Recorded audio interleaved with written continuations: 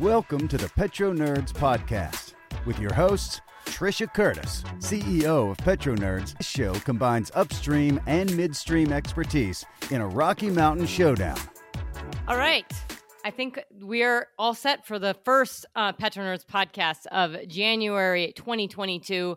I am honored to be back here today. This is episode 35 of the Petro Nerds podcast. We've had some change-ups, some different hosting and things, so I apologize to all the listeners for the lag in getting this out to you. The last podcast we had was with Dan Pickering, but I'm honored today to have Mark Rossano back to speak with me. There really isn't a better person to talk with about, it's January, the first podcast of the year. It is episode 35. And I was going to basically just sit here and talk to myself and thought, this is not going to work. People would rather have me having a conversation with someone. And there's so many gazillion issues to talk about. And Mark's probably the only person I think can go toe to toe with me on all these issues and bring something to the table and push back. And I think he's willing to interrupt me as well. So that's good. So without further ado, hey, Mark, how are you? Good. Thanks for having me on. I'm happy to be the first of 2022. Hopefully, ushering in a better year than what we had last year. So it's a good way to kick things off. It is, and you're actually the first of a very star-studded lineup. I have some great speakers lined up. I have Tatiana Metrova coming on to talk about Russia and Ukraine, and then I'll be talking with Steve Koonin on his book Unsettled, which I think will be awesome. So you're the first of many, but because of all that, we have a lot of topics to cover today, and we're going to bucket this into three chunks, and I'm sure we'll go on some tangents and diverge. Mark has a hard stop at the top of the hour, so we'll keep this under an hour. But the three buckets are really, today we're expecting inflation data to come in at any moment. So obviously you're seeing market swings, and we've got the Fed, which is hilarious because folks said that they weren't going to raise rates at all this year, and now Goldman's calling for 4 rate hikes. So we have this sort of U.S. inflation Fed. I think we can bucket into that in this topic, as well as oil prices and OPEC and where things are going there, and really that we have to talk about the rig count going up and where the frac spread count is as well. The second major topic is this energy crisis, and I really want to get into this because we've touched on this in previous podcasts. I've talked about it. Lots of folks are talking about it. But I have put this awesome slide deck together, and so my clients have seen it and folks have seen it. But if you're looking at what's going on in the UK energy crisis and actually in Europe, and you're following the European Central Bank, it's not good. It's actually really, really bad in terms of what prices are being paid, especially for utilities, especially in Germany, some of the highest utility prices in the world. So we're seeing all these problems within Europe. That's being exacerbated, obviously, with Russia putting troops on the border in Ukraine. Those negotiations do not seem to be going too well between the U.S. and Russia right now. And we also have the Europe actually a little bit pissed at the U.S. because they're concerned that if we do put sanctions on Russia, if they do invade Ukraine, then they'll suffer the consequences of high prices. I'm not sure how we square this circle, because that's going to be a problem no matter what we do. And lastly, to talk about is China. There have been, if you've just kind of followed this podcast and you followed the end of the year and the beginning of the year with China, the property sector issues have not went away. The Evergrande issue was not exactly ring fenced. And there are a lot of concerns from an economic growth standpoint, and a lot of GDP figures that haven't come out, but they've been revised to well below 4% for the fourth quarter of 2021. So those are the three main buckets that we'll get into. So without further ado, we'll go through the U.S. and stuff quickly so we can get into the really meat of this stuff going on abroad. And obviously we should probably touch on Kazakhstan, because it's got about 2 million barrels a day of crude oil production, and Russia's involved in there too. So is China. So that'll be exciting. So Mark, U.S. inflation and Fed. And what do you think of Goldman coming out and all these guys who seemed pretty muted last year, saying, oh, now we're going to have 4 rate hikes this year? Well, the problem with their estimates for inflation is that they've constantly been wrong, which is why when you look at the Citi Inflation Surprise Index, it went to the moon because everything kept coming in way above expectations. They kept getting pulled higher. So now they're sitting there and looking at what has happened. And when you look at the amount of money and liquidity that sits in the market, like RRP came out right around 1.6 trillion again. So you're watching so much money just sitting there sloshing back and forth. And the thing that people, I think, forgot when you look at the different structures, and I've tried to be really clear on breaking them down, is the flexible versus sticky. So flexible inflation is what, is gasoline, is the things that are going to move day in and day out, that are going to fluctuate. But people ignore the sticky side. And the sticky is where you're starting to see Powell get concerned. You're starting to see the Fed get concerned, because that is not going away anytime soon. Because for some things that people don't appreciate when it comes to inflation is it costs money to change your prices. And it's always gonna fluctuate on how much it costs. So because you have to change your pricing, you have to change, how the suppliers are going to be fed down. What is it going to do for your wages? What is it going to do for your distribution? So there's a lot that goes into changing prices, and you're really seeing that stick around. And and as the supply chain got better, everyone's like, oh well, supply chain's improving. It's like, but let's look at wages. Let's look at how real wages have completely underwhelmed in comparison to where inflation is. So as things on the supply chain get a bit better, we're going to see that get pushed into wages. When you break it out into its different quartiles, the poorest quartile has gotten wealthier. They've seen the biggest increase in hourly wages, but the top quartile, or the richest quartile, has actually gone down. So when you look at the way this is working out, yes, you have people who are on the poorer spectrum getting paid more, but it's not even keeping pace with where prices have gone. And that's rent, that's food, that's just general living costs. And some of those are not going to go down. They may stop going up. And this is what I've really kind of transitioned into. It's the rate of inflation. Everyone's looking at this and saying, well, the rate is going, like, inflation's going down. It's like, time out. It's like, inflation is not going down. The rate of change is slowing. And it may even go negative in January and February, but then we're going to get a reacceleration as we come into March and April. So you're not going to get deflation. You're going to get this stagflation into another inflationary push. And then I think you start to see stagflation bite hard. Well, and that's the problem I have with and there's great comments on stagflation. I think that's what's really troubling for folks, is that I don't think the market is baking that in. So when the market, people are overly concerned about what's the inflation number going to be and how's the Fed going to react. And I don't think I did hear somebody mention it this morning on CNBC, but you don't hear hardly talked about it all, is the impact of inflation is basically a tax on everything and everyone. Right. It will impact earnings, right? So all Yes. these companies have to pay more for stuff. And yes, you can pass it along so much, but guess what? When everything's 7% more, the consumer's paying more, and the consumer then has less money, and the businesses have less money. So this eventually starts impacting on actual earnings. And I think that's a piece that people have not realized. And the other piece is that the simple side of that is that interest rates are going up. I think the Fed, unlike the European Central Bank, which I would like to talk about, because you mentioned the sticky, the sticky side, and the ECB had a couple speeches that they came out with. If you go to their website, the European Central Bank had a couple speeches, one on energy, and an interview that they did. And I found it fascinating because, they've really stuck. We've seen the Bank of England actually raise rates, which I thought was the International Monetary Fund had come out last month and warned them about inflation.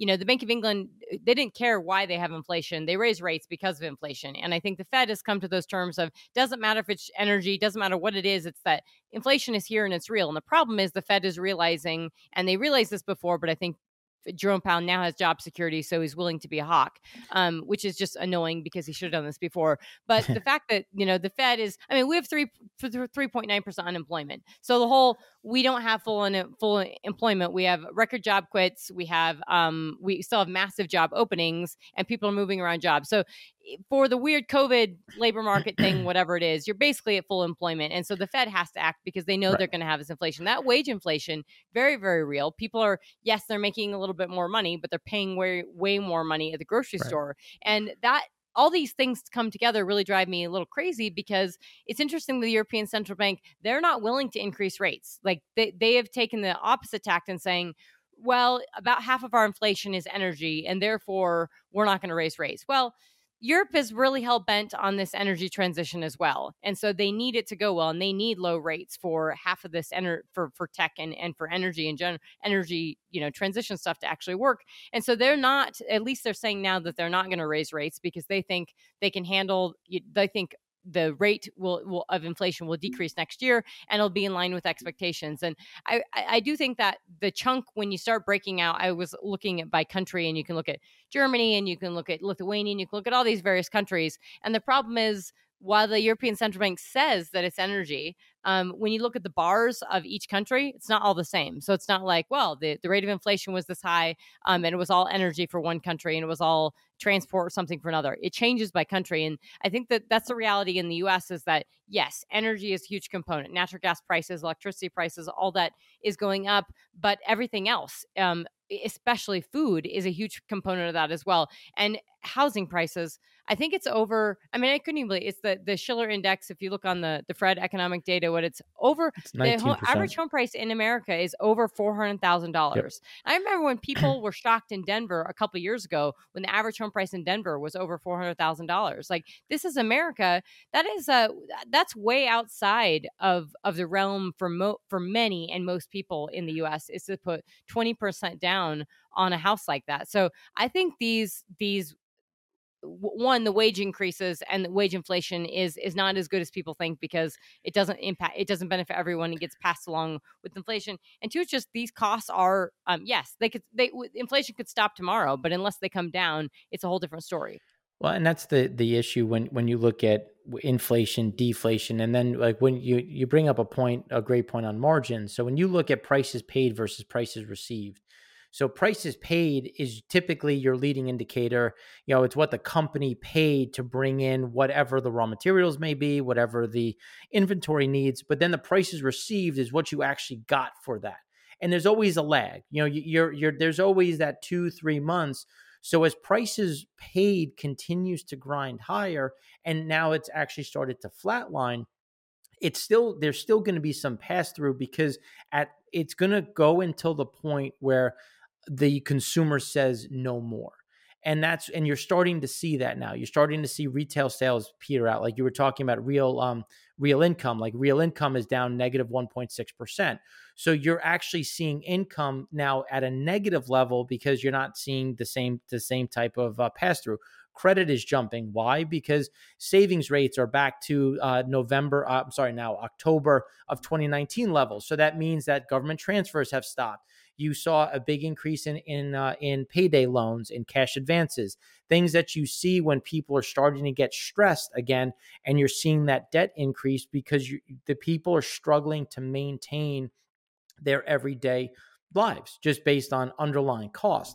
Then when you look at the ECB and where they're about, I'm going to say, about 6 months behind us when you consider where we are in the inflation scale. And I'm speaking on the sticky side, not even going to touch energy for a moment. Just on the sticky side of things, they're about 6 months behind us.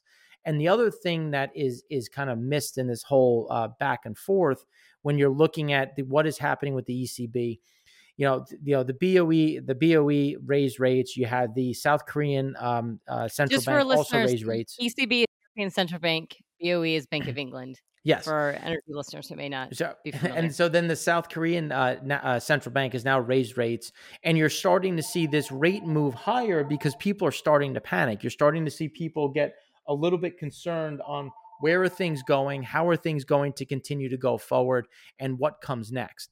So what comes next when you're talking to the ECB, when you're looking at what's happening within Europe, they're going to slow down on their PEPP buying. So you're going to start to see some of the quantitative easing come down, but they're so fixated on the rate side.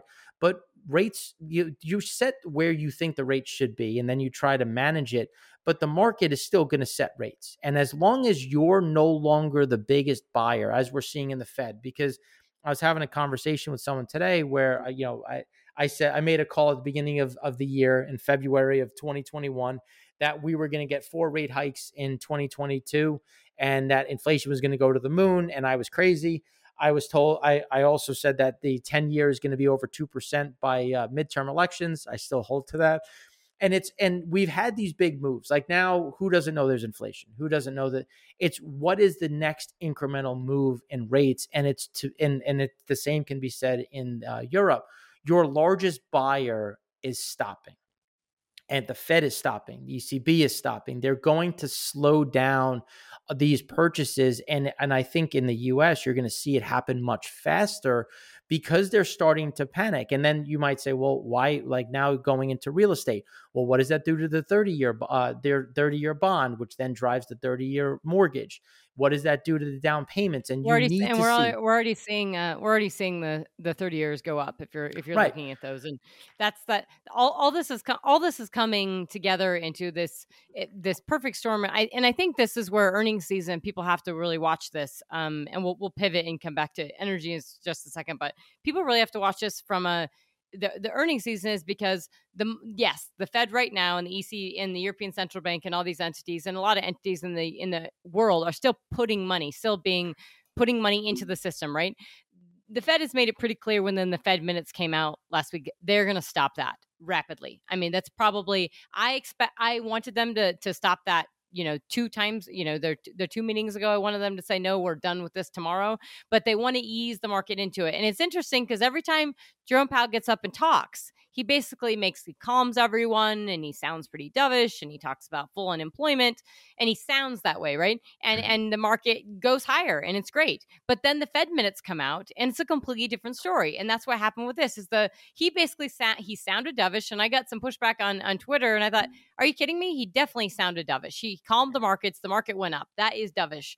Now the Fed minutes did not sound dovish, and they came out and basically said, we're gonna have, there are real concerns about inflation, which means you should have stopped all the quantitative easing forever ago, and you can't be buying stuff anymore. And that means that the market is not going to have this big wash of cash that it did before. So that's going to probably start, I'm guessing, is going to stop immediately as soon as they can. And then we're going to see, I agree. I think if 4 or 3, it doesn't really matter. We're going to have rate hikes immediately. I wonder if they're going to stop the asset purchases and then also have a rate hike and in the same breath.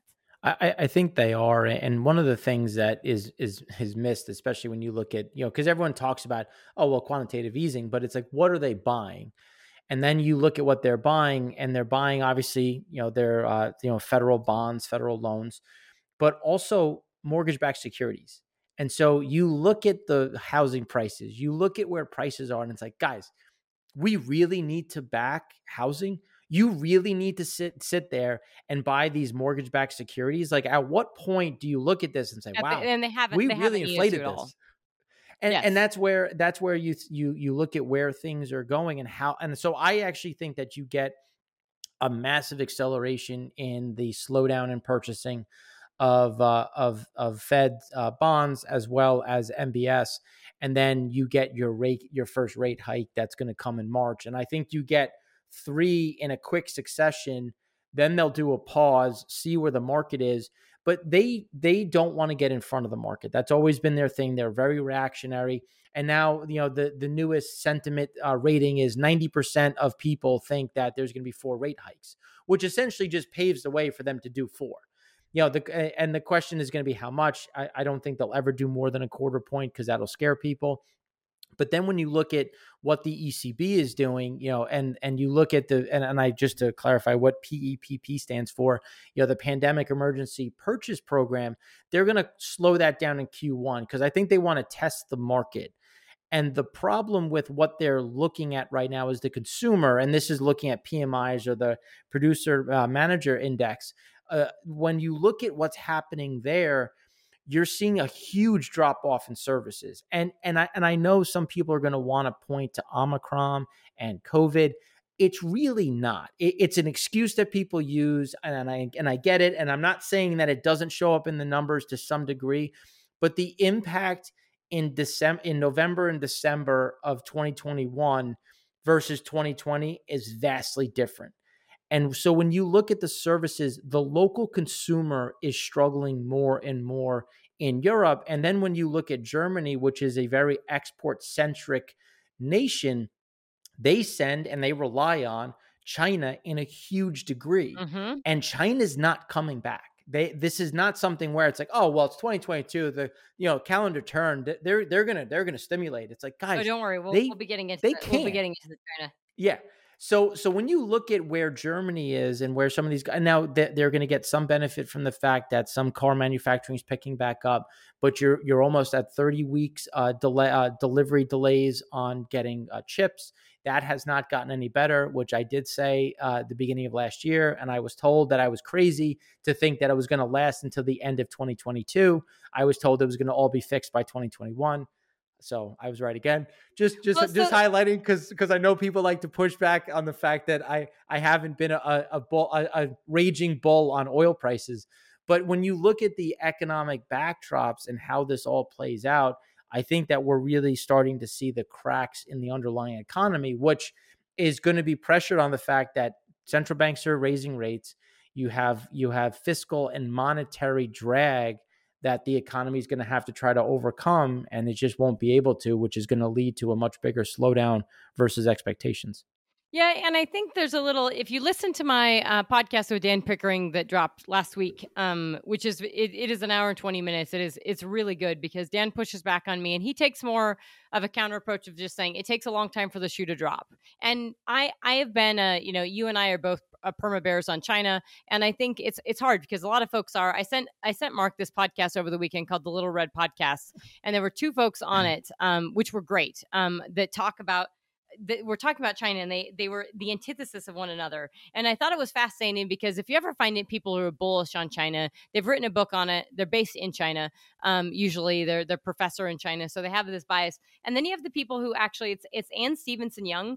And she co-founder of J Capital Research. Her research is phenomenal. Her stories. She actually chuckles in the middle of her interview. She is laughing because they're asking her anecdotal stories about, stuff in China. And she's like, look, it's a joke. She's like, the whole thing's falling apart. And she gives all these stories, which I'll get into in a moment. But the point is that you have the people on, and this goes for the wider economy, the people that are pretty bullish that just think everything's going to be fine. And the people that think that we're going to work through all this and the Fed will do things slowly and people will get excited. And because they've seen the market respond, right? The Fed has done things slowly. The market's raging and things are great. Valuations are out of control. And I think that's a reality, is that things do have to slow down. You just can't have all this money sloshing the system. And I think on, the more democratic side, especially from a political standpoint in the US, is people are pointing to, oh my gosh, look at the supply chain issues, look at Omicron, look at everything. This is actually when we need help. We don't need to be slowing down. And the reality is that just like the American people, and I think the country, are saying, one, they're not going to stand for another shutdown. And two, the economy can't actually handle the stimulus because they already have inflation and we have these slowing effects. And I think that the slowing that's happening, there's a couple things on the supply chain side. China's linked to most of it. You mentioned the Germany stuff, and I always point out that inflation and high energy prices together are really important. And it's something that the European Central Bank has mentioned, but didn't do a very good job of saying, okay, together, these are really problematic. When we have high oil prices and high natural and gas prices, and we haven't had both together, we usually haven't had those high natural gas prices with it, and high inflation. All those together have a really hard, are impact governments, impact industry, impact production, and impact the consumer. And for some place like Germany, when they're making stuff, when they're manufacturing stuff, and they're connected to China, they are hit really, really hard because they're feeling the inflation, they're feeling the supply chain impacts, and they're directly connected to Chinese economy. Also, what's fascinating is that Lithuania, who has opened, Lithuania had fun messing with the Chinese all of last year. They opened a Taiwanese office, and most people don't open a Taiwanese office. They open an office called Taipei. They put the label on it called Taipei. And literally this pissed off China so much because Lithuania, the small country in Europe, just puts a sign on the door that says Taiwanese representative office. And that stirred enough of a storm within China that they have actually banned they've impacted the sales, and it's impacted the supply chain because they're now having stuff stuck.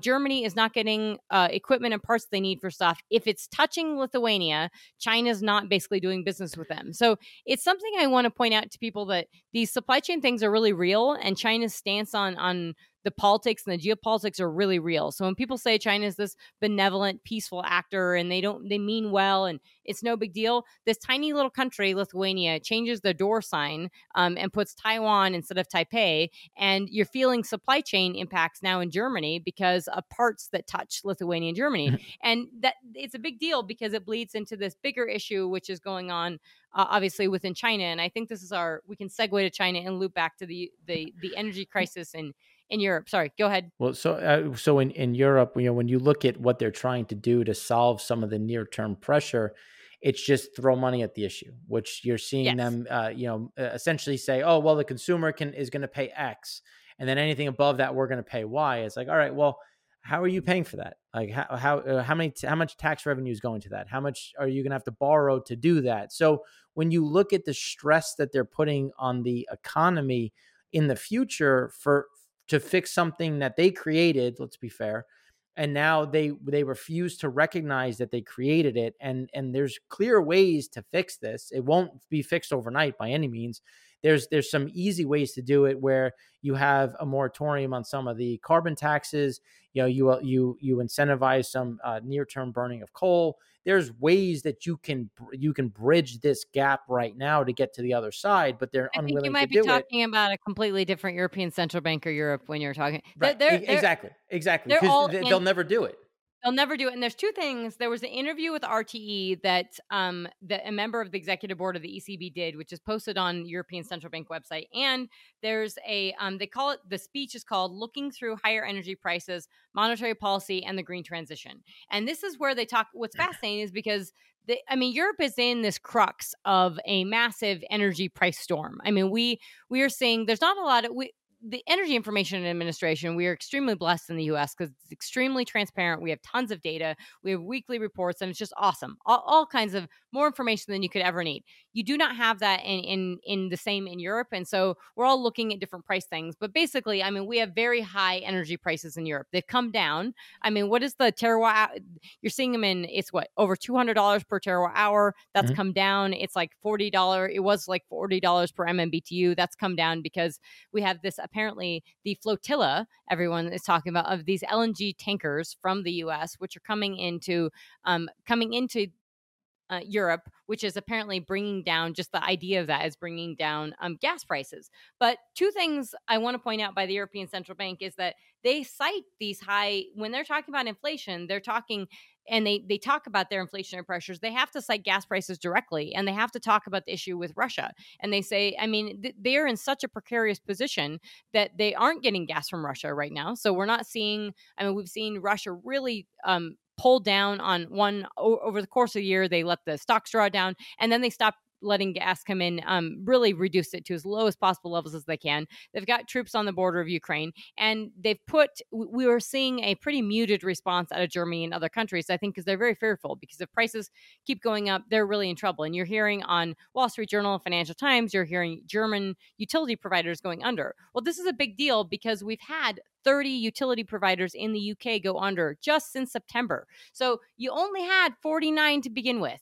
41. So Ofgem, the UK energy regulator, Ofgem, OFGEM, Great Britain's independent energy regulator, as of June of 2021, you had 49 utility providers on their website. Now you have 30 that have went under, and you have over 25% of your UK electricity bill is, quote, for environmental/social obligation. So over 25% of your bill is an ESG tax, essentially. And if you actually look at the problem here is that the UK, and I point this out specifically because they did put out a report, which is awesome. It's their government report, and they tell you how much energy, renewable capacity that they have, renewable capacity additions, and where all the energy is coming from in the quarter and how it's changed quarter over quarter.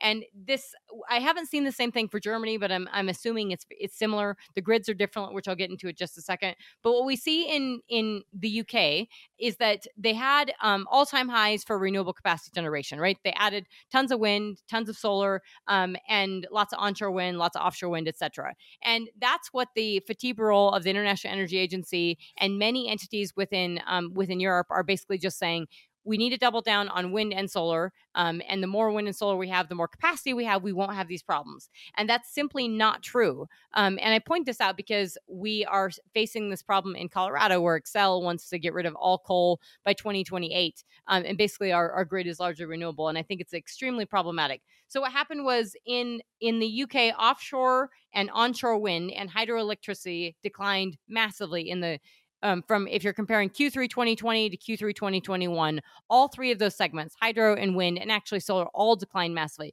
Renewable power generation in the UK for Q3 2021 was at the lowest level since 2017. And that was because they didn't have enough sun, they didn't have enough rain, and they didn't have enough wind. So no matter how much generation they had, and it's really problematic because they went from, a day where they'd have 20% of their grid being wind down to 1%. And then they drew down hard on gas, and they didn't have the gas.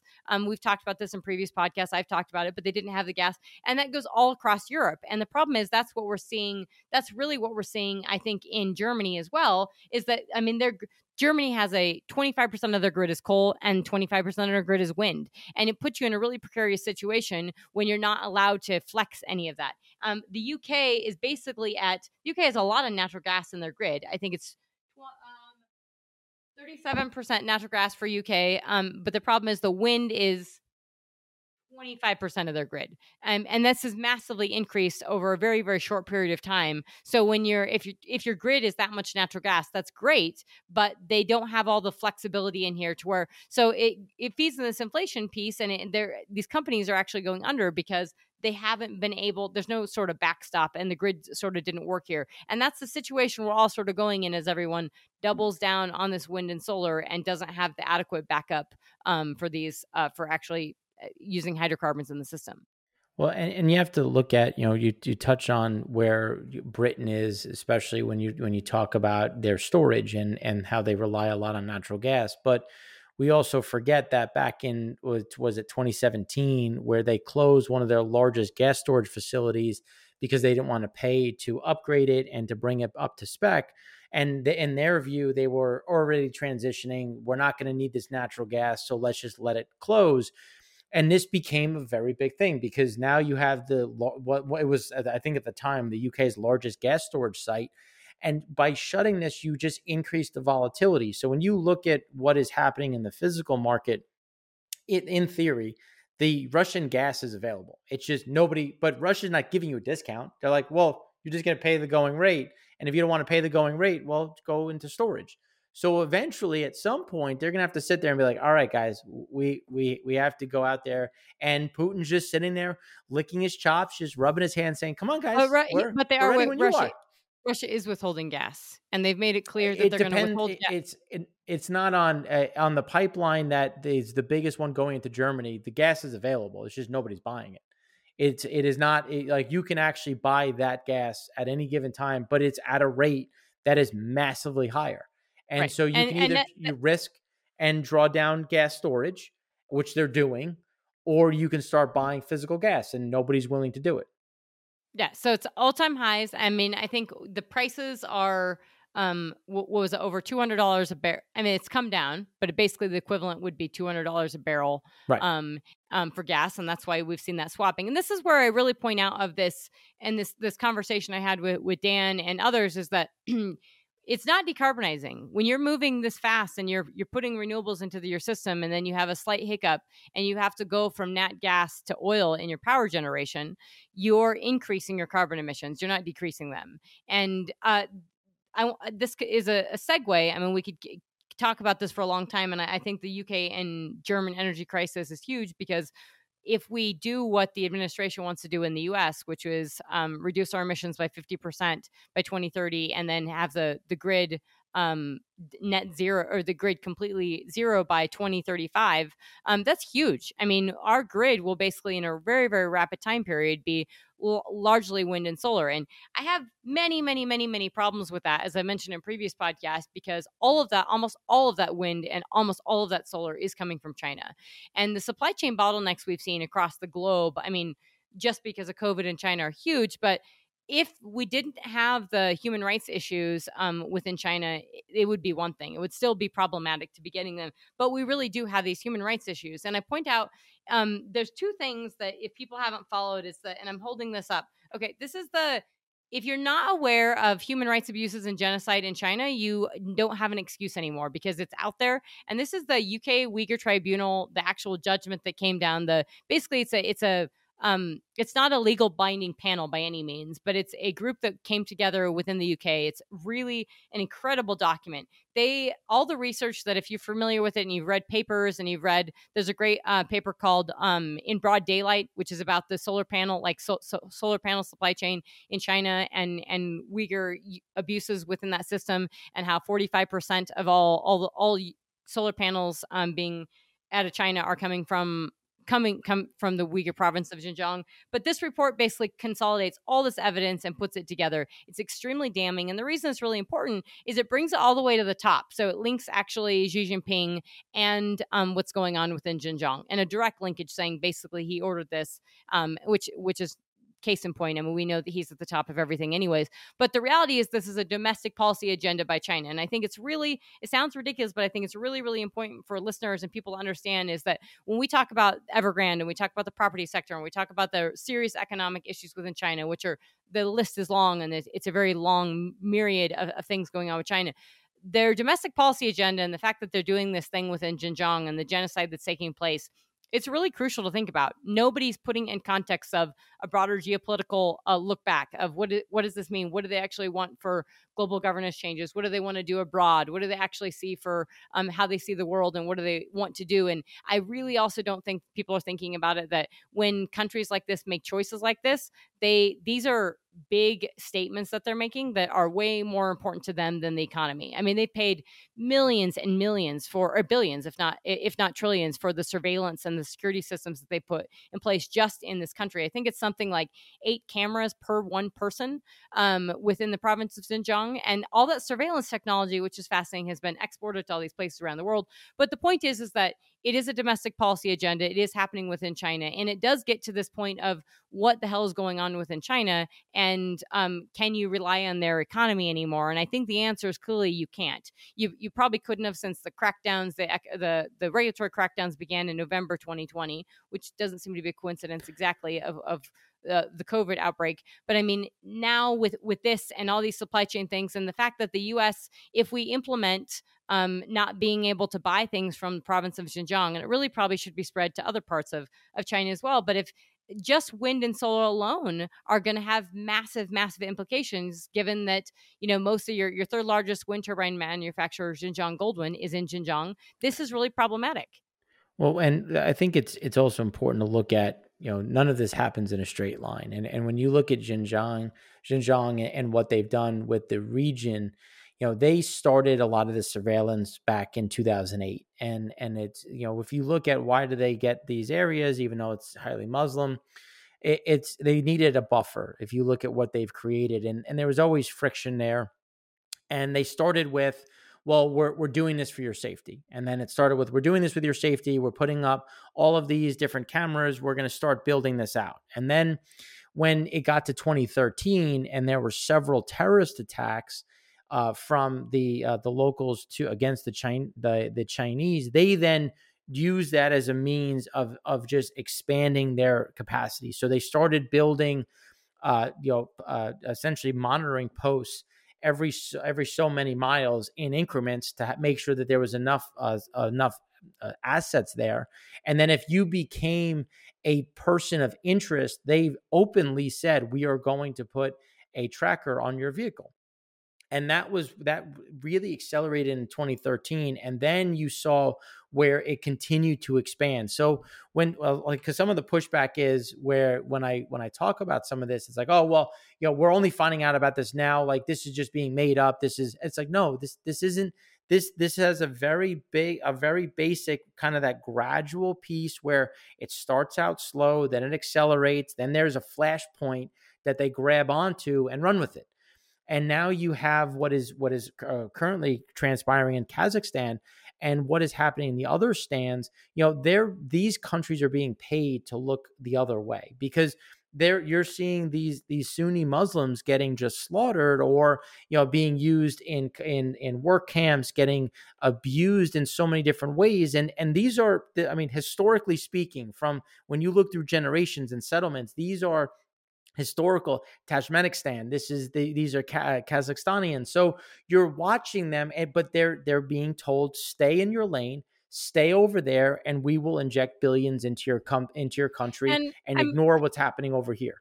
I think those are all really valid points, and it's not an issue you can just pick up and understand quickly, right? It has taken me. I spent the last year or two really looking at the Xinjiang issue, and in the beginning, I mean, Kazakhstan is relevant right now because obviously we have we had supposedly this was a protest on high energy prices, and maybe that's real, maybe that's not, but it was an easy way for, okay, there's this protest on high energy prices, and then supposedly it just got hijacked by the crazies, and then they asked Putin to come in. Now Kazakhstan is important because it is on the border, and I think Xinjiang is really important to think of. Pull up a map and just look up the province of Xinjiang. It's XIN JIANG.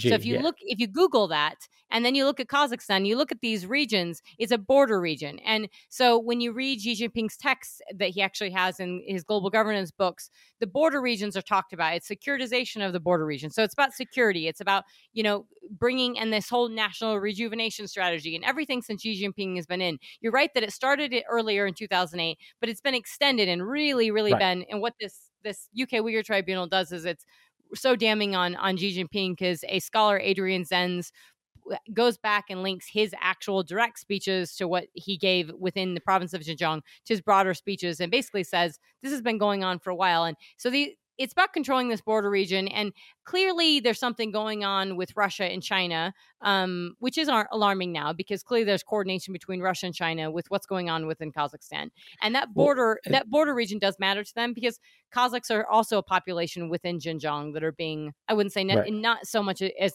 the Uyghurs, but are definitely being are being pushed aside.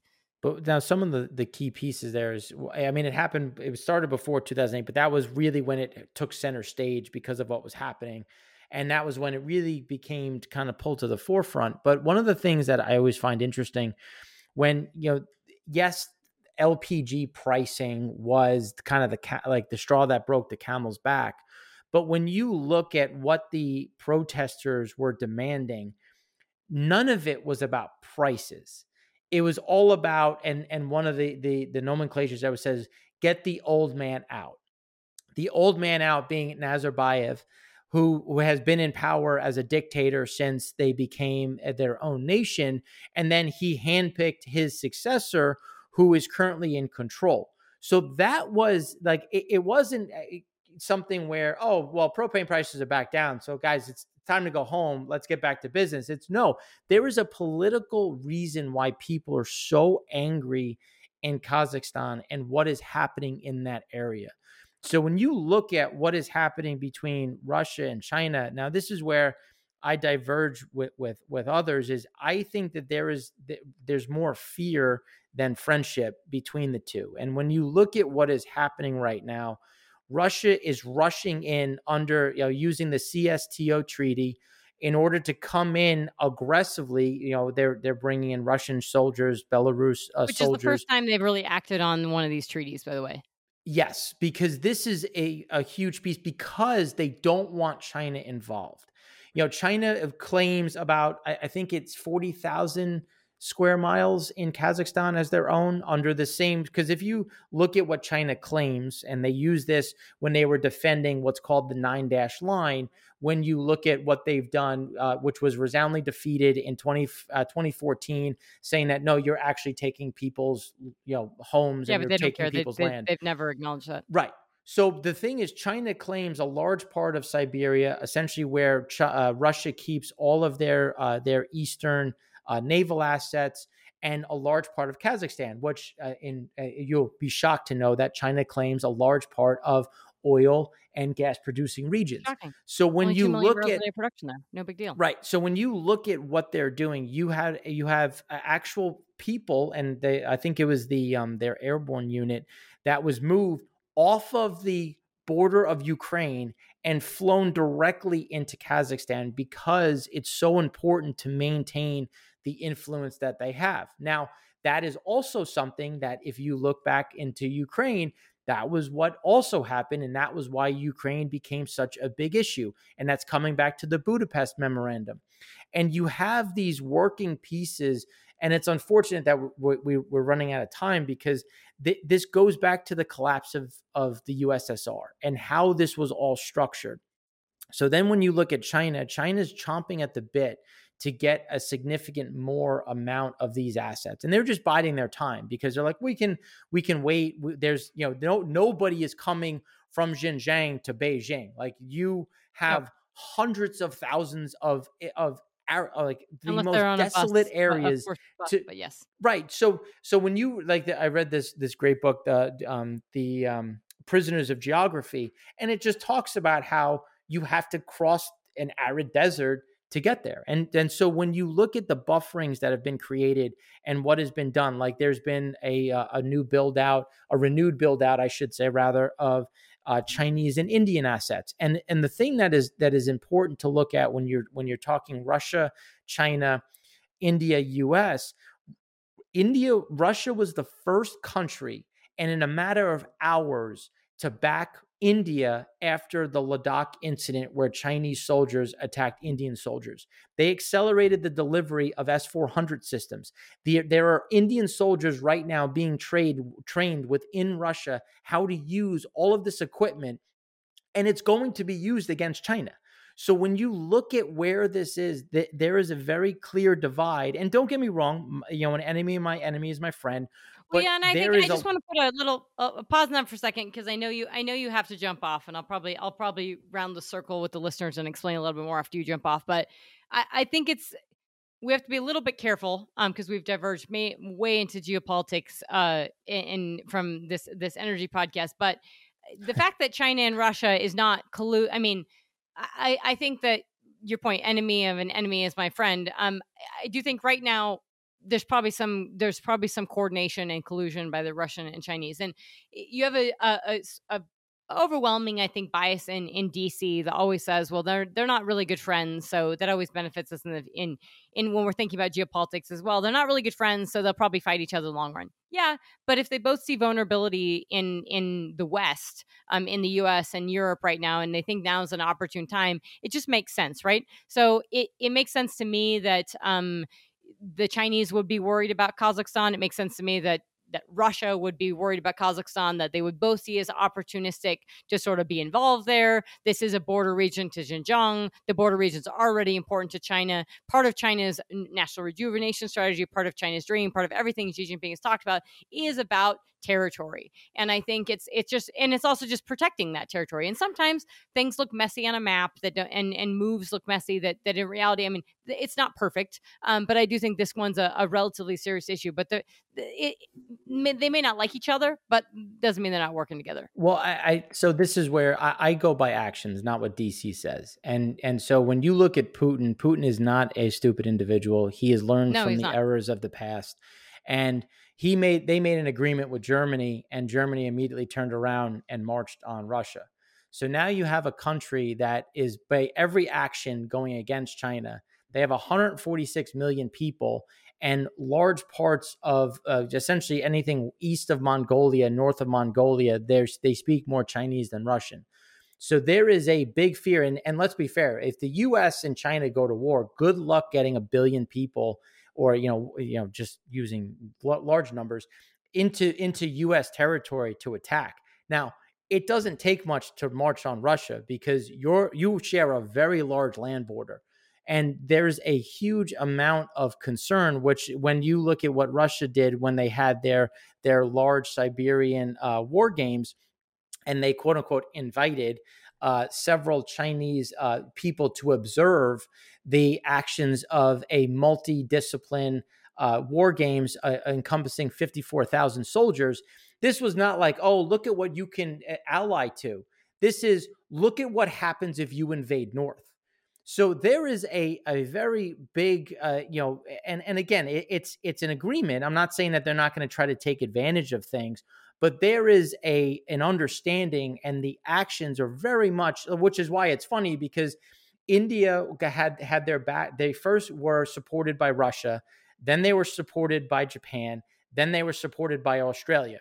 Now, what do we know about China? China was very quick to say something about what Japan did, and when the sanctions actually started against Australia after Australia backed India after Ladakh, China never said boo about Russia. And so that's when I look at this and I say, China right now needs Russia more than the other way around, but that can change at any time. Right. And that's, I also think they know where their leverage is, right? They don't have to, I mean, they have leverage over it. They know where they can push on India, and they know where they can push on Russia. And they know it's like friend, enemies, it works. I mean, they're closer together. It's Japan and Australia are, more democratic countries that they have to deal with and oppose. Right. And we've seen that as well. So I know you have to run. You have a hard stop at the top of the hour. Don't worry, listeners. I'm going to keep going on with this conversation. But just to bring this back, gas right now, at least at the start of this podcast 40 minutes ago, was $4, $4.08. WTI was $78.20, and Brent was just over $80. Given all this volatility, I think we used to have a sort of, there's a couple dollar premium that's baked into this. So all this Kazakhstan volatility, and Kazakhstan does produce about 2 million barrels per day of crude oil, at least they did in 2020. What are you thinking on oil prices with all this geopolitical volatility, and given what is happening with the Fed and the fact that they're going to raise rates, dollar is going to go up, and that should go against oil prices? So right now they're producing about 1.7 million in black oil. They're back up to where they were. So Kazakhstan is kind of flattened out, and even during a lot of this pushback in terms of what was happening with the protest, the three refiners that they have were operating the whole time. So there was minimal impact. Not to say that there can't be more, but anybody who tries to take over from Kazakhstan also understands that it's important to protect these assets. And a lot of them are also funded by the U.S., and they're not looking to piss off the U.S. at this point. So when you look at that, and then you look at what's happening in Libya, you've had about 200,000 barrels return from Sahara. So you're starting to get some of that production come all the way back full circle. I think this is going to increase some of that fear, especially when you look at CPC or what comes through the Caspian Sea and some of the other areas, because a lot of the issues weren't at the actual facility, but a lot of the crude is actually trucked. And it was the roads that were no longer safe, and it was the actual drivers that also went on strike. So that can spring up at any given time. But you want to look at the actual asset itself, because those things can be repaired quickly. I think the dollar continues to go higher. I think the dollar is going to drift. I was long the dollar below 90. I sold it above 96. I'm not looking to get back in the dollar yet, just because I think you just go sideways at this point as you have a lot of conflicting moves. Should weigh. That's a bit of a weight on oil, and I think that's where these whole J.P. Morgan, Goldman, everybody, Bank of America, pie in the sky, $125 oil. I'm not. I mean, yes, there's scenarios we can get there if traders really want to take it to above 100, they can. But I think the fundamentals are not. Right. If I told people this previously, but if the market was as tight as everyone thought it was, all of 2021, we would have seen 100 then. Well, and if you just look at differentials, so China has slowed down buying. ESPO and SOCOL, which were trading at $7 premiums, are now trading at $2 premiums. And that's between October and January. So you've seen a big slowdown.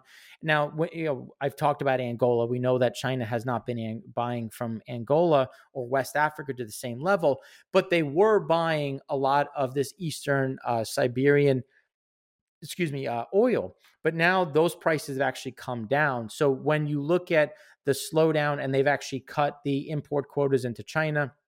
And now that's a broad statement, because they actually favored several facilities, which are mega facilities coming online, essentially pushing some of the smaller teapots to either shut down or just cease operation because they're not going to have flow. So when you look at what China's doing, and back to your point on the underlying market, I think that people are overestimating demand. And I know that everyone likes to talk about Omicron and COVID, but I think that there is a much bigger problem when you look at the consumer, when you look at inflation, how much that's biting into everyday things. And now you don't have government transfers in the same level. You don't have your savings sitting at the same level that they were at. You have savings rates falling. You have wages not keeping pace. So you're in And I total think that, agreement with me.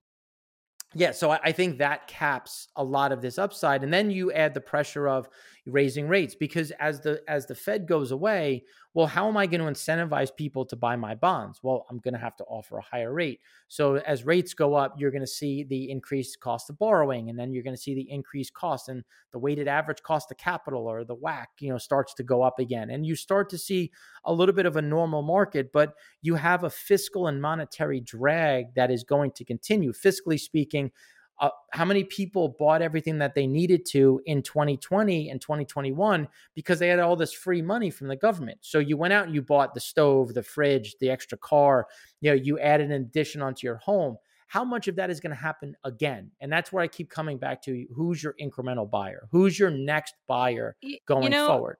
I actually thought, and I know you need to run, so you're just gonna tell me, we're gonna give a stop in just a second. But I always thought that when I was looking at the economy, and it was 2020, and I didn't know what to think of the market in the beginning, but I thought, man, the summer's gonna come around, because I didn't know how big that stimulus was gonna be. Obviously, that Biden was gonna win, and that you're gonna write just $1 trillion checks every 5 minutes. But I really thought that at some point the hot tubs are going to come for sale. The dogs that no one can find at the pet places, you're going to have them rampant and running around the streets, and those campers and snowmobiles and everything are going to come for sale. I think we're closer to that point. I mean, I think this summer and potentially this fall is actually when you start seeing hot tubs for sale and stuff for sale, because I do think when you make those comments about payday loans and things, I do think you're seeing the weakening consumer. And I think that weakening consumer was largely especially December and in November, October through December was covered up, because everybody was saying, I'm going to have a good Christmas, damn it, because I didn't have one last year. We're going to come hell or high water. We're going on vacation. We're spending the money. We're doing whatever we have to. And I just think people's budgets are going to be a little bit, especially on, the bottom half, bottom 50% of the US. I think the consumer is going to be, and I mean, I'm looking at it. We're all looking at inflation and saying I need to spend less, and I didn't get the stove and I want one, but I probably couldn't get one anyone with the supply chain bottleneck. So I'm just not going to get it. And I think that's where a lot of folks are sitting right now. And for listeners, how do you track this? So the two things that I look at when I'm looking to see how this is going to shift is obviously retail sales. That's first and foremost. What are retail sales doing? But also inventory. Because when you look at inventory, has been creeping higher and has actually been beating expectations. And it's a mixture of people not buying as much, and it's the supply chain loosening up a bit. But that's why when you look at inventory to sales ratios, they're starting to improve a bit. And that's due to, as you said, like slowing sales a bit. People that are coming down and essentially sitting there and saying, well, I'm not going to get the new Samsung stove or LG stove because it's not going to be there. So I'm going to wait 6 months and maybe it'll be there and the prices will come down. So there's a lot of this, but when you look at inventory, and I know we spoke on a negative basis when you're looking at the economy, inventory rebuild is also going to be a little bit of a buffer, but it's lumpy.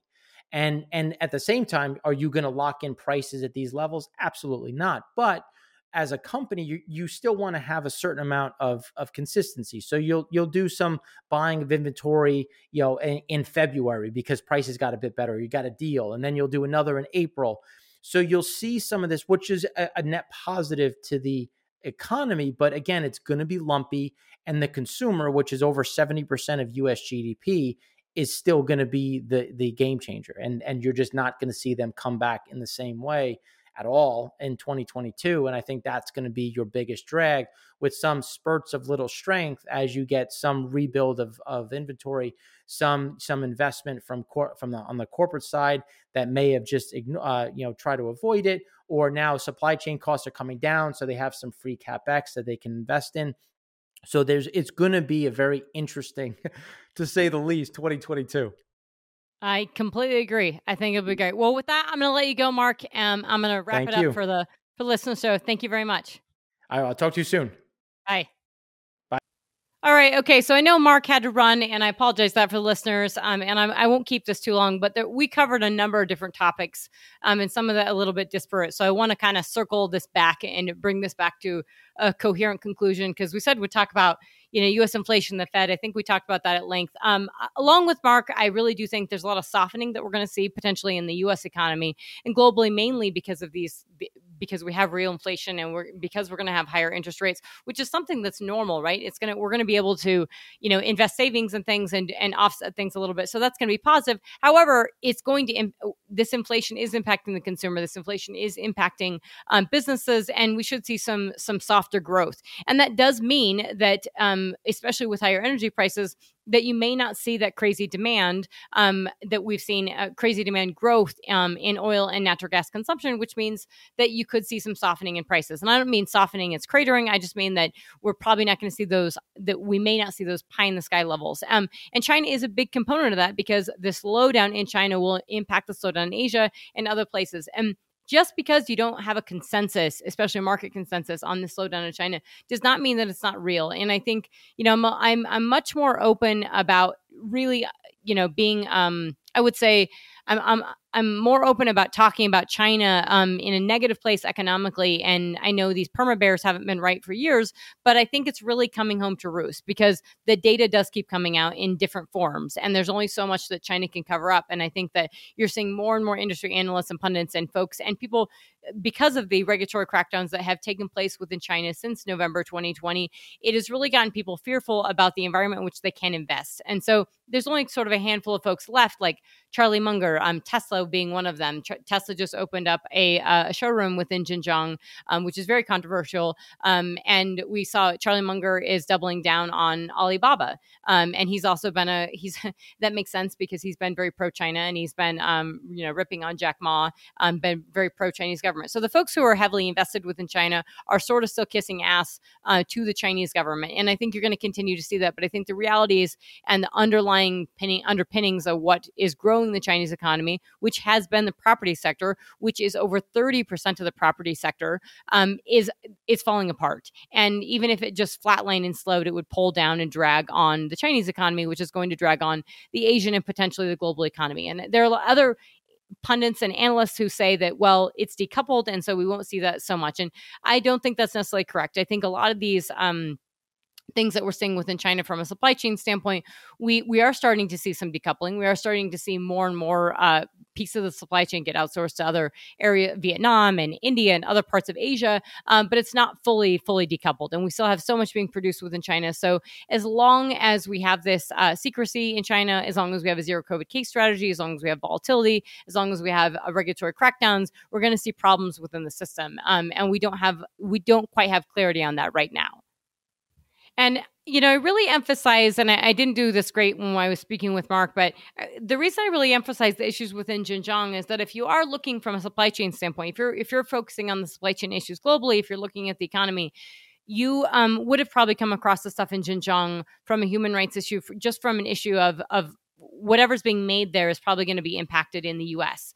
Furthermore, it's probably going to impact eventually globally, because these human rights issues, these abuses, and these documented, now this UK Uyghur Tribunal, this documenting genocide, it's very, very serious. And it means that all this stuff made within the province of Xinjiang, which is a lot of textiles, which is, you do have this Tesla showroom, which was just opened. And we just had a article that got posted on Wall Street Journal about it, quote, Intel erases reference to China's Xinjiang after social media backlash. And this is a really big issue, because basically Intel had commented about chip manufacturing, and Intel had a note and commenting about Xinjiang, and they pulled, after social media backlash within China, they pulled that off. They actually pulled the word Xinjiang out of it. And so there's issues within China that companies themselves are not able to basically talk to the West and say, hey, we're not making stuff in Xinjiang, without having fear of reprisal within China. That's a huge issue. And that all social media is controlled within China. Nothing happens within China that news and social media does not happen the way it happens in the US, right? Information can leak out, stuff can get out there, and even if it's taken down, people are still aware of it and it pops back up again. That doesn't happen as much in China. And we see this within, you have to think about it in the context of this, is that if Intel faced backlash from just talking about Xinjiang and pulling that, that's a really big deal. There's a reason why. If you're not familiar with the human rights abuses in Xinjiang, there's a reason why, and that's because China has controls the state media within China, but China controls a lot of media outside of China, and does a really good job of influencing media, between surveillance technology and data and actual just news and the propaganda machine. They have a heavy influence and heavy hand in media abroad, especially within Europe, and increasingly actually in Western media stations. So I think it's really, really important to think about that. But from a supply chain standpoint alone, it's huge, because it means that China's pushing back. I think there's been several articles on the immediate pushback when last month the bill was passed on Xinjiang and labor within U.S. Congress. When that was passed, there was immediate responses within China from the solar industry within China to push back on that, and that is because the vast amount of Chinese solar panels and Chinese polysilicon is made within Xinjiang, and it's really important to point out. If you go on Carbon Tracker and you actually look at where the solar panels are or where coal power generation is done, so where the coal mines are at, and actually the coal-fired power generation.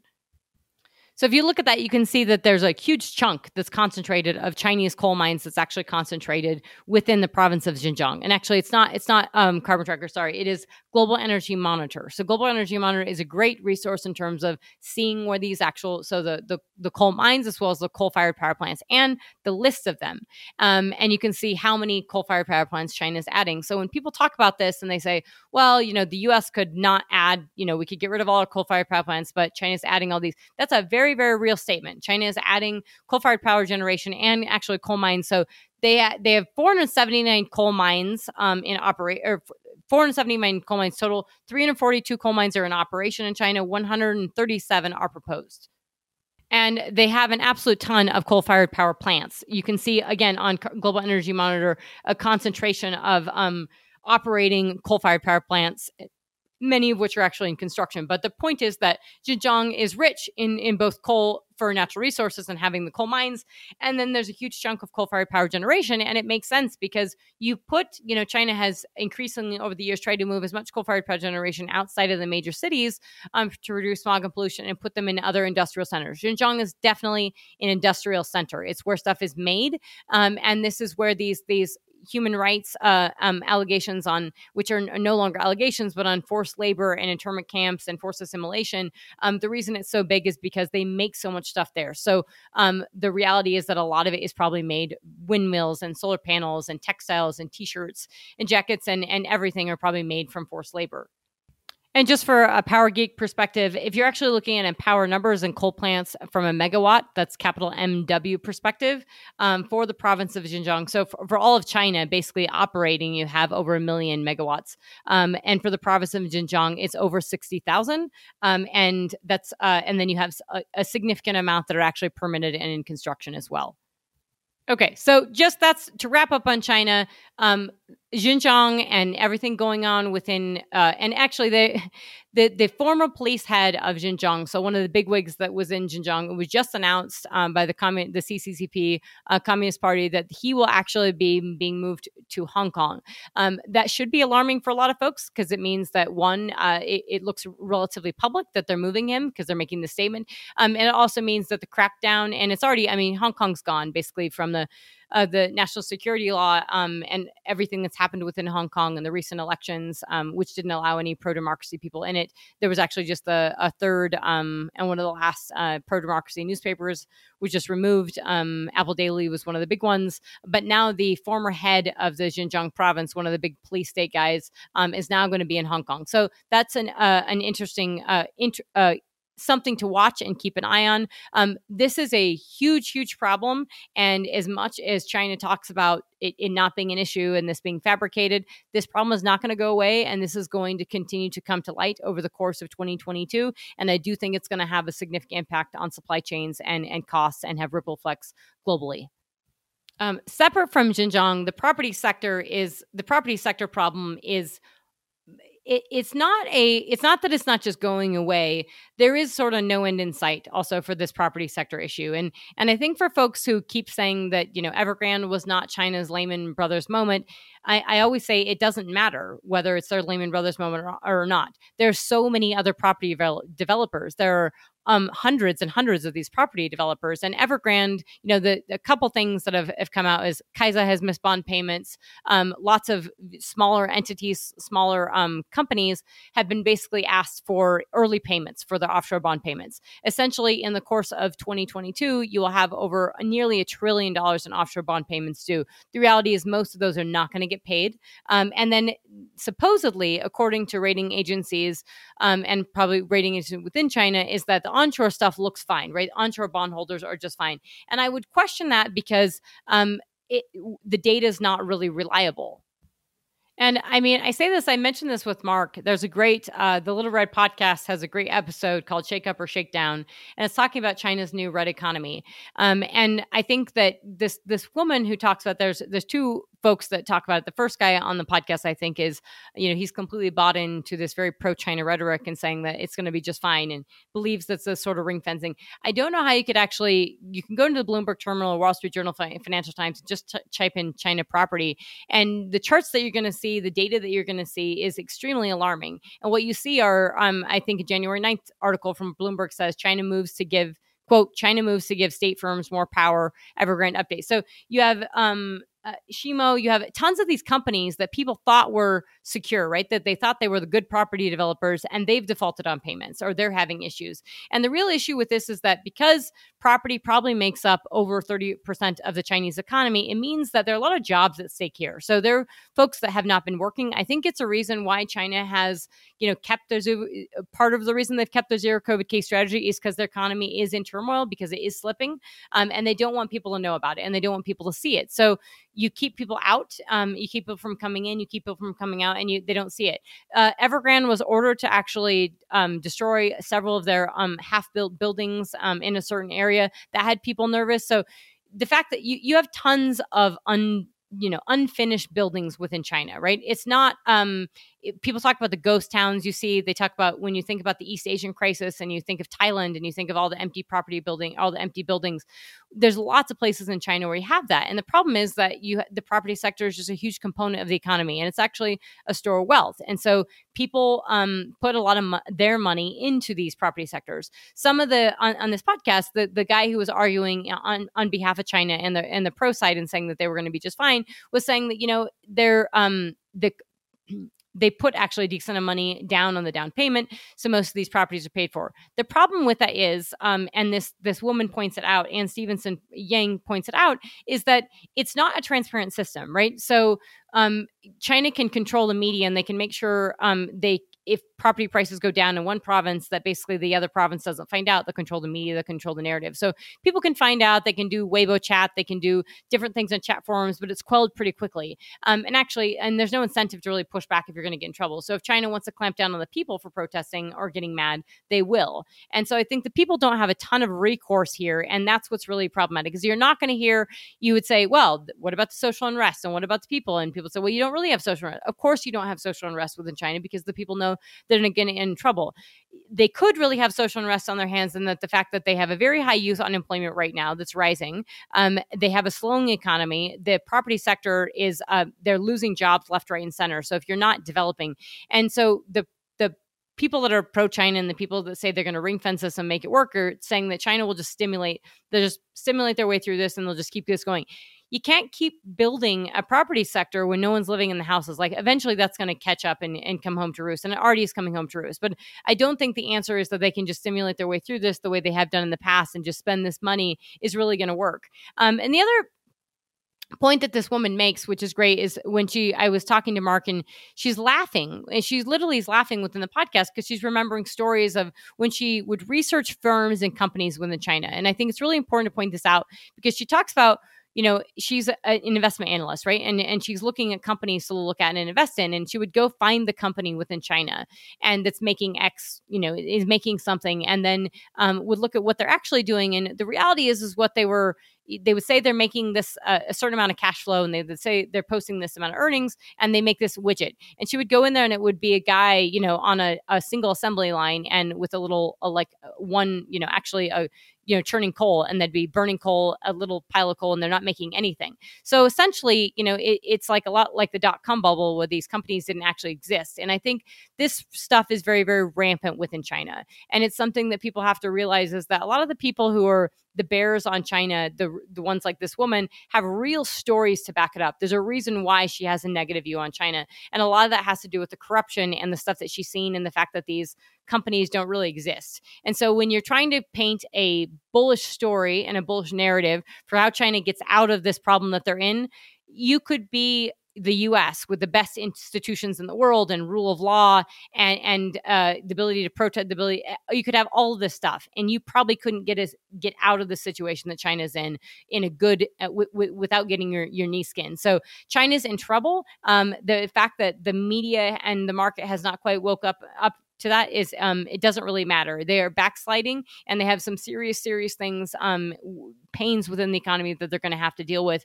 And I don't think they're going to deal with it well, because they have a top-down system, and they don't have a market-based approach, and they don't have rule of law, and they don't have institutions. So I think we're going to look at a much slower path for China over the next several years, and that could really mean a lot more turmoil and a lot more actually geopolitical volatility, as we talked about with Kazakhstan, as we're looking at what I mentioned with Hong Kong and potentially with Taiwan. All these are many issues that I don't think a lot of folks in the marketplace are baking in of real potential aggression. I'm not saying it's imminent, but the potential aggression from China, I think, is very, very serious.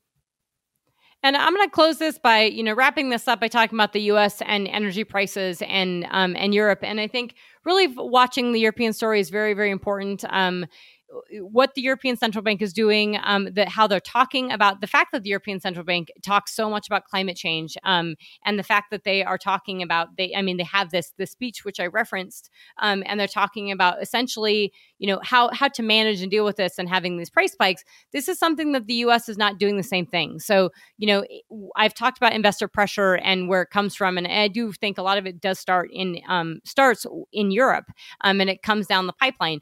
The U.S. Federal Reserve has not taken on the task of climate change. I think they already have a very hard mandate. Just dealing with full maximum employment and price stability are huge. And the European Central Bank talks about making sure prices are stable as well, which they have not done. And so when they also add in dealing with climate change, the problem is it incentivizes them to want to keep interest rates low, right? And it wants them to, they have to keep interest rates low in order for this stuff to work. And the energy prices we're seeing within Germany, the fact that we're seeing utility providers go under, the fact that we're seeing so many utility providers go under in the UK, and the fact that weather is dictating, if you have an off quarter or an off month or anything, and you do have less hydropower, and you have less solar power, and you have less wind power, and you're not generating that electricity, it's really, really problematic without these offsets. And then so we're seeing these dramatic price spikes in natural gas. And the answer by the European Central Bank and, the International Energy Agency is that, well, if we just had more of this other power, it would be fine. And that's simply not the reality. And the UK is case in point, and they've shown it. You can have all the wind and solar and renewable power you want, but the only thing that increases in those time is biofuels, and bioenergy is actually they're burning wood. So paying attention to European energy prices is huge. What the winter looks like, and what's going on the border of Ukraine with Russia, how the U.S. sanctions play. If the U.S. sanctions them, how this plays out within Europe. Europe is between a massive rock and a hard spot with Russia, and we're going to continue to see that over the next several weeks and months, especially during this winter. And lastly, we will see what the U.S. How the administration responds to the inflation number, which I don't have yet. Last month, before inflation numbers came out, the administration did the briefing room put out. You saw the U.S. administration actually talking about the Biden administration putting out charts, and they had this thing on their website on December 14, 2021, called, quote, "Progress at the Pump." And they were talking about the small decrease by a few cents of oil prices and what that has meant for the decrease in gasoline prices. And so essentially they were bragging about the progress of the pump. And I think it's not a good tactic for the administration. I don't think it's going to work. Because even as Mark was saying, we were talking about in the podcast, even if the rate of inflation comes down, which it actually should, supply chain bottlenecks, lots of different things, if the rate of inflation comes down, there are many reasons to suggest that it might not, especially with supply chain constraints. But even if it comes down, it doesn't mean that we still don't have inflation, right? It means we could have stagflation, and prices are not going to necessarily decline. And that puts the administration and the Fed in a tough spot. And I think we're going to continue to see, as we have seen with these Fed minutes, of the Fed is going to have to be increasingly hawkish and work on inflation because they know it has severe repercussions for the U.S. economy. And all of this, while I apologize for being long-winded, and I apologize for some of the listeners who may not think it impacts energy prices, trust me, in future podcasts, I'm going to continue to go into geopolitics and China and all these things and talk about them in greater depth and greater detail. It absolutely impacts energy prices. It absolutely impacts your business. And understanding that major issues within China and Russia could have reverberations through the global economy throughout the course of 22, I think is very, very serious. It could impact energy prices the upside, and that there's geopolitical risk premiums. But these slowdowns within China and these potential concerns within overall inflations globally, I think really do have cap sort of some upside to energy prices in terms of oil prices, and it means that these sort of pie in the sky, well over $100 a barrel, again, like what they say they can happen, they may not be nearly as realistic. So with that, I'm going to close. Again, it is Monday, January 10th, 2022. This is the first of this year's recorded Petro Nerds podcast.